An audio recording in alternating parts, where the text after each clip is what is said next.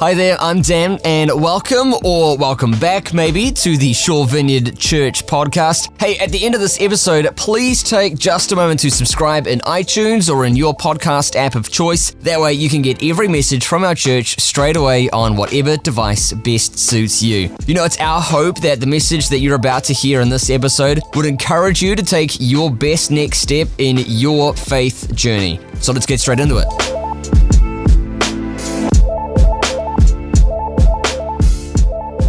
So Easter, well, I guess in 2,000 years you do get a few traditions. There's another tradition that we did a little bit at the beginning with Ruth, but as He has risen indeed. So could we have a go at that? So if I say He has risen and you reply, He has risen indeed, this will see how we go. So He has risen. He has risen indeed. Oh, you're very fast. You're quick learners. So He has risen. He has risen indeed. Isn't it a beautiful thing to say? It's a powerful thing to say and an important thing to say. And so for us as a church, again, you might be visiting, and so today's message, today's service is a one-off. But for us as a church, just to give a little bit of a background, we've been on a 7-week journey over Lent, an 8-service journey, until we arrive today at Easter Sunday, Resurrection Sunday, knowing that indeed He is risen. Such an important thing. You know, Christians can differ on so many things, and we're probably very aware of what we differ on between churches or denominations or whatever. We can differ on theology. Probably often it's an unnecessary difference. We can differ certainly on, the way you do church or some stylistic things or some, even historical things. But one of the things that Christians agree on is this resurrection. We come together all around the world today. And New Zealand's so great because we started celebrating the resurrection of Jesus. So whether you're Orthodox or Catholic or Protestant or whatever are the various, sort of spin-offs of some of those things, today you'll be experiencing and celebrating the resurrection. It's the cornerstone of everything that we believe. And so during Lent this year, that 7-week, that 40-day trip up to Easter, we have had a series that we've called Wild and Fire. And we've had podcasts that we've called and we've tried to sort of, piece by piece, work our way through to this day today. And if you've missed that, that's fine. It is on our website and you could go through it even retrospectively if you'd like to. But over that time, we've gone wide and we've hopefully also gone deep. We've wandered in the wilderness with Jesus for 40 days, because that's what He did. And we've also wandered in the wilderness for 40 years with the children of Israel, because that's what they did to get us through to today. We've experienced something of that. We've felt the absence of God this season. 400 years between the Old Testament and the New Testament and what that meant. And just on Friday, the absence of God with the blowing out of the candle, the snuffing out of a life of Jesus who would become so important to us. We've felt that absence. And we've experienced something of the thrill of Christ's arrival as we explored John chapter 1 a few weeks ago. And we've followed Jesus into Jerusalem on a donkey just last week at the beginning of Holy Week. It's been in every sense, a great ride to walk through and to come today and to dwell on the resurrection and how that changes everything. And so today what I want to do is I want to lead you in through a very familiar passage, but a long passage that I want to read with, some sort of reverence and some sort of thought from John chapter 20. And it'll all be on the screen, but you may like to get it in your Bibles or you might like to read it even a little later. But read it with me or be aware of it with me. Now on the first day of the week, Mary Magdalene came to the tomb early while it was still dark, and saw that the stone had been taken away from the tomb. So she ran and went to Simon Peter and the other disciple, the one whom Jesus loved, and said to them, "They have taken the Lord out of the tomb, and we do not know where they have laid Him." So Peter went out with the other disciple, and they were going toward the tomb. Both of them were running together, but the other disciple outran Peter and reached the tomb first. And stooping in to look, he saw the linen cloths lying there, but he did not go in. Then Simon Peter came, following him, and went into the tomb. He saw the linen cloths lying there and the face cloth which had been on Jesus' head, not lying with the linen cloths, but folded up in a place by itself. Then the other disciple who had reached the tomb first also went in, and he saw and believed, for as yet they did not understand the scripture that he must rise from the dead. Then the disciples went back to their homes. But Mary stood weeping outside the tomb, and as she she wept as she stooped to look into the tomb. And she saw two angels in white sitting where the body of Jesus had lain, one at the head and one at the feet. They said to her, "Woman, why are you weeping?" She said to them, "They have taken away my Lord, and I don't know where they have laid him." Having said this, she turned around and saw Jesus standing, but she did not know it was Jesus. Jesus said to her, "Woman, why are you weeping? Whom are you seeking?" Supposing him to be the gardener, she said to him, "Sir, if you have carried him away, tell me where you have laid him, and I will take him away." And Jesus said to her, "Mary." And she turned and said to him in Aramaic, "Rabboni," which means teacher. Jesus said to her, "Do not cling to me, for I have not yet ascended to the Father. But go to my brothers and say to them, I am ascending to my Father and your Father, to my God and your God." Mary Magdalene went and announced to the disciples, "I have seen the Lord." And in that moment, the candle which had been snuffed out, the life that had been snuffed out on that Good Friday that we observed and rode with, was relit. Never again to be snuffed out. Smoke no longer, but light coming into the world. That's the story that we celebrate today. And so to conclude our Wild and Fire series, I want to reflect on the resurrection. He is risen indeed. And particularly how it affects us personally, how it affects you, and how it affects me, because it is an incredibly personal event. The phrase that I love, I hope you will love it, the phrase that I've loved, it's kind of tickled me in a sense as I've thought about this, is this whole thing of little old me in the midst of a cosmic event. I've been thinking about this sort of for the last few weeks, and the idea of coming here to Easter Sunday, little old me stuck in the middle of this massive cosmic event. It's been a month, hasn't it, for black holes and blackened churches. It's been a month where we've reflected on something sort of bigger than us. Incredible. Make no mistake, Easter is a cosmic event. Sin is defeated. Death is defeated. Eternity is secured. He is risen. He is risen indeed. It's a big picture, gobsmacking, jaw-dropping, life-changing announcement that's being made as we celebrate, or as we come to the garden that we've read about. The apparent failure of the cross has become the total victory of the resurrection. And in the midst of it all, you find Mary.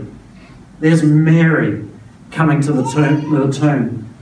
Actually, if you look a layer deeper, in the midst of it all, you find you. And you find me. You find us standing there in the garden with Jesus, meeting Jesus, knowing Jesus. Let's see how that might be. Let's start with Mary, though. She could be insignificant. She could be somebody that we read over quite quickly. Actually, she's very significant. Yet she was somebody who was present to Jesus in some of those key things that happened in his life. She was there at the tomb thinking she had lost him. They've taken away my Lord. Can you hear a broken heart in that? And he didn't recognize him even when she found him, saying to Jesus, "Tell me where you have laid him," to the gardener, who happened to be Jesus. Insignificant perhaps, but I think significant. Confused definitely, but present. And Jesus there in the garden, outside the tomb. Jesus in the garden, while this cosmic thing was taking place, taking the keys of hell and death, we would understand. Conquering Satan, we would understand. Setting the world to right, we would understand. Creating black holes, we would understand. Starting a church that might build a magnificent building like that some of us will have visited if we've been to Paris. Starting all those things, being there, being the light of the world, is in the garden and notices Mary. Amazing. Amazing that those two things could happen. And what does he do? Well, he talks to her. He encourages her and he liberates her. This is gobsmacking indeed. And that's what he does to us. Mary makes Easter personal to us. You know, a cross on a hill 2,000 years ago may or may not become personal. Mary makes Easter personal to us. Who was this Mary? This is Mary actually on the outside of Notre Dame Cathedral. I suspect it did survive because it's not a place that could burn, but you may have seen that. Mary Magdalene, she's called. Mary of Magdala, sometimes you'll read in your scriptures. Magdala, a little village in the Sea of Galilee on the southwest coast. And that's sort of the way she gets her name. She was a woman from whom Jesus cast out 7 demons in Luke 8, but she wasn't the sinful woman that sometimes we relate her to in Luke 7. She was not a prostitute. She was not the wife of Jesus, thanks for nothing, Da Vinci Code. She was not even the woman taken in adultery, thanks for nothing, the Passion of the Christ. She was a woman of substance. She was probably somebody who supported Jesus financially in his ministry, and she was present. If you ever think of Mary, just think of someone who was present at the mock trial of Jesus, present when Pilate pronounced the death sentence over Jesus, present as Jesus was beaten, humiliated and paraded in the crowd, present as Jesus was crucified when a whole lot of other people weren't, present at the empty tomb. And she was captivated by this Jesus, and she followed him wherever he might be. And church history would put her down as an apostle to the apostles, the one who first preached, noticed, saw, and shared the resurrected Christ. She is a hero. Little old Mary in the midst of a cosmic event becomes little old me in the midst of a cosmic event. And I want to suggest becomes little old you in the midst of a cosmic event. And then I think about it and I think, I think the story tells me that Jesus is here even if he's not immediately recognizable. And I think that's important to us because sometimes it's like, well, it's all right for the guy at the front or somebody to sing these songs, but I may or may not feel that. And I think the encouragement of the story is that he's here even if we don't immediately recognize him. Mary turns to him and doesn't know that he's there. Maybe we all do that. Maybe Jesus is our gardener sometimes. Maybe he is closer than we think. Maybe we can look again and see. And it seems to me in the story that one of the keys is that the best place to find him is to find the place that he's most likely to be. And I would suggest being here is a good thing to be today. A word or a song or a passing of the peace or a recognition or somebody knowing our names or having communion or hearing a message on Easter is perhaps a place that we could go. Maybe sometimes he's in the last place you saw him. Maybe sort of you managed to wander off and maybe returning to the place that you would be.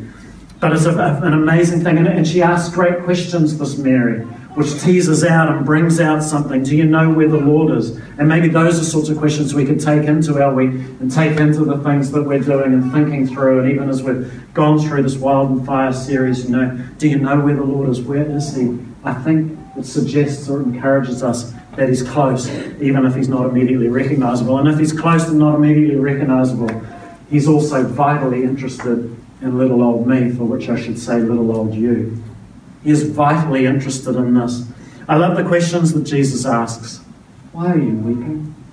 Can you feel almost the pain for, the heart for, the recognition of this magnificent woman who had followed him through the cross? Can you feel the sense of connecting with her and who and what she was, entering into her world, the compassion, the love that Jesus shows? And whom are you seeking? What do you want, he often said. When people would come to him and say, so what do you want? And they would say, and he would become those things. He would move in those ways. A significant thing and an invitation, I think, that he has towards us. Whom are you seeking? And why are you weeping? And then he calls us by name. He calls us by name. He calls Mary by name. And her eyes open when she hears him calling her by name. And so today, right around the building, he would be saying, Judy, by name. He'd be saying, Chris, by name. He really would. He'd be saying, Lorenz, by name. Alan, by name. He'd be calling us by name, he'd be speaking to us, he'd be drawing us close, and something in that would be an incredible thing, even when we don't know him, to hear our name called by him. Being known by a name changes things. We even know that for ourselves. If somebody remembers our name or doesn't remember our name, it means something to us. But being called by name by God, invited by God, it opens our eyes. I think it answers our questions, I think. It melts our hearts, I'm sure, and it changes our world as we hear the name of Jesus, or hear Jesus call our name. And so it brings us sort of to the end of, for some of us, 7 weeks as we've been here and as we've worked through. And for some of us just this morning, and that's just as appropriate. But what does Jesus offer little old me this Easter? Which is a very selfish way of putting it, isn't it? This sense of, so what does he have to offer? But it's this incredible act of giving that I think that we can tap into and allow him to deliver, in a sense. What does Easter invite? We could say to stir in us, to stoke in us, to ignite in us, to reignite, which is the theme of our message today, to reignite after something having gone out. And I've thought about a few words, and one of these words might be helpful for you as you think about your Easter and as we move into going into the beautiful day and the rest of the weekend and going camping and taking those extra 2 days holiday, or done and having to go back to work, or whatever it is that we're doing. What does Jesus offer little old me this Easter? Well, I think he offers inclusion, There's a great scripture right at the end of that we read, where Jesus says to Mary, and she's clinging to him, remember in verse 17, I think, maybe verse 16, and he says to her, he says, I'm ascending to my Father and your Father, to my God and your God. I just love that. He's not sort of, I've done my job and I'm off to see the Father, kind of thing, and I'm leaving you behind. I'm ascending to my Father and your Father, to my God and your God, and you are included in this relationship. That's an incredible thing. But what about freedom? Freedom from the things that burden us, bind us, draw us back, hold us back, things that have happened to us, things that haven't happened to us. Freedom he invites us to. Recognition of who we are, knowing us by name, as we've talked about. Action, and back in verse 8, when a disciple went into the tomb, Mary was to run and tell the other disciples. And then there's the conversion, sort of the disciple in verse 8 goes into the tomb, and it says he saw and he believed. There's the invitation of God for us to know that. There's recognition. Sometimes on Easter Sunday or on a day when you're in church like this, it's an invitation of God to meet him again, to know him again, and to fall in love with him all over again, to reignite that faith. But if I was to choose any of those words, and if any of those words are relevant and important to you, just grab them and work with them and think about them. But I would go for the word invitation. I think what Jesus offers me this Easter, and I think what Jesus offers you this Easter, is an invitation. Richard Rohr in his book wrote a book called The Divine Dance. And in The Divine Dance, it explores this idea, which theologians have been exploring quite a lot, more recent, over the last 10 or 15 years or so, of something that we call perichoresis. Perichoresis is like sort of this mutually submissive relationship between the Father, the Son and the Holy Spirit, between the Trinity, and sometimes in somewhat layman's terms it's called a divine dance. It's a beautiful thing and a beautiful thought.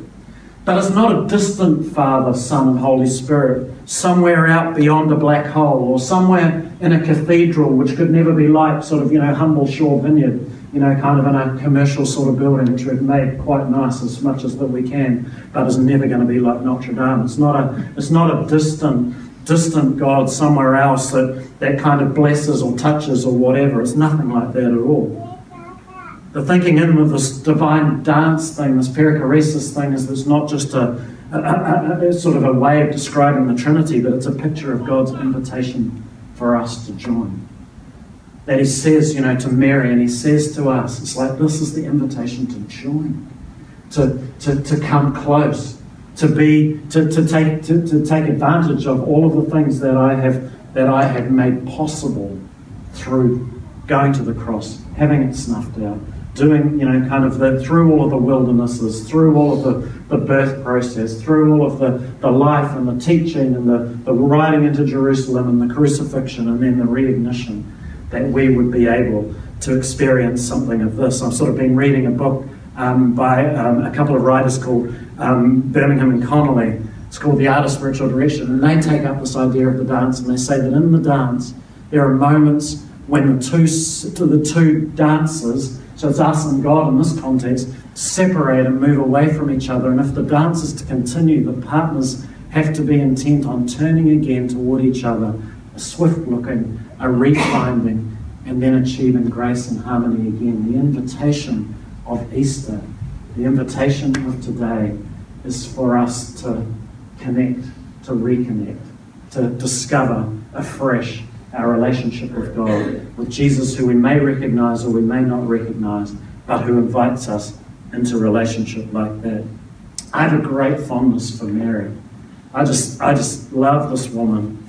She's real, she's heartfelt, she's really responsive to a new encounter with God, but she's also brave. She faces her desolation and fear by seeking Jesus, even when he is supposedly dead. There she is. And as a result, she's invited into a whole new aspect of this dance. And Mary is me. And Mary is you. That's why she's there, in terms of this morning at least. Mary is me, and Mary is you. Because we are being invited too into a fresh and dynamic relationship with him. What a great day to celebrate something like that. And so we're going to conclude Wild and Fire. And we're going to conclude our Easter services by having communion together, which represents the body and blood of Christ. The broken body and blood of Christ, but the resurrected body of Christ. So I'd love you to stand if you would. And if you're from a different church or a different church background, please eat and drink with us. If you would like to be part of our family today, moving towards Jesus, in a sense, responding to the invitation, then we would love you to be part of that today. So in Colossians 1, 15 to 20, it says this. It's a beautiful translation in this. So maybe just close your eyes and I want to read it and then we'll eat and drink together. So we look at the Son and see the God who cannot be seen. We look at the Son and see God's original purpose in everything that was created. For everything, absolutely everything, above and below, visible and invisible, rank after rank after rank of angels, everything got started in him and finds its purpose in him. He was there before any of it came into existence and holds it all together right up to this moment. And when it comes to the church, he organizes it and holds it together like a head does a body. He was supreme in the beginning, and leading the resurrection parade, he is supreme in the end. From beginning to end, he's there, towering far above everyone, everything. So spacious is he, so roomy, that everything of God finds its proper place in him without crowding. Not only that, but all the broken and dislocated pieces of the universe, people and things, animals and atoms, get properly fixed and fit together in vibrant harmonies, all because of his death, his blood that poured down from the cross. He is risen. He is risen. He is risen indeed. He is risen. He is risen indeed. So Lord, we come to you, risen Jesus. And we come lost or hopeful, desperate or expectant, full of faith or not much faith at all. We come for the 50th Easter Sunday or the first. We come recognizing you, or we come never having seen you. We come very current in our relationship with you. We come with a historical relationship with you. We come as we are, and we feel invited. Invited to know you, invited to meet you. And we do that by partaking bread and juice, representative of hope and life, of expectation, of the glory of your name. In Jesus' name, amen. Hey, once again, thanks for listening, and if you're in the Forest Hill or the Bays area of Auckland's North Shore, we would so love to have you at our next service this Sunday. You can get details on service times and more info on our kids and student environments by visiting svc.org.nz. That's svc.org.nz. Hope you have a great day, and we'll see you next time here on the podcast.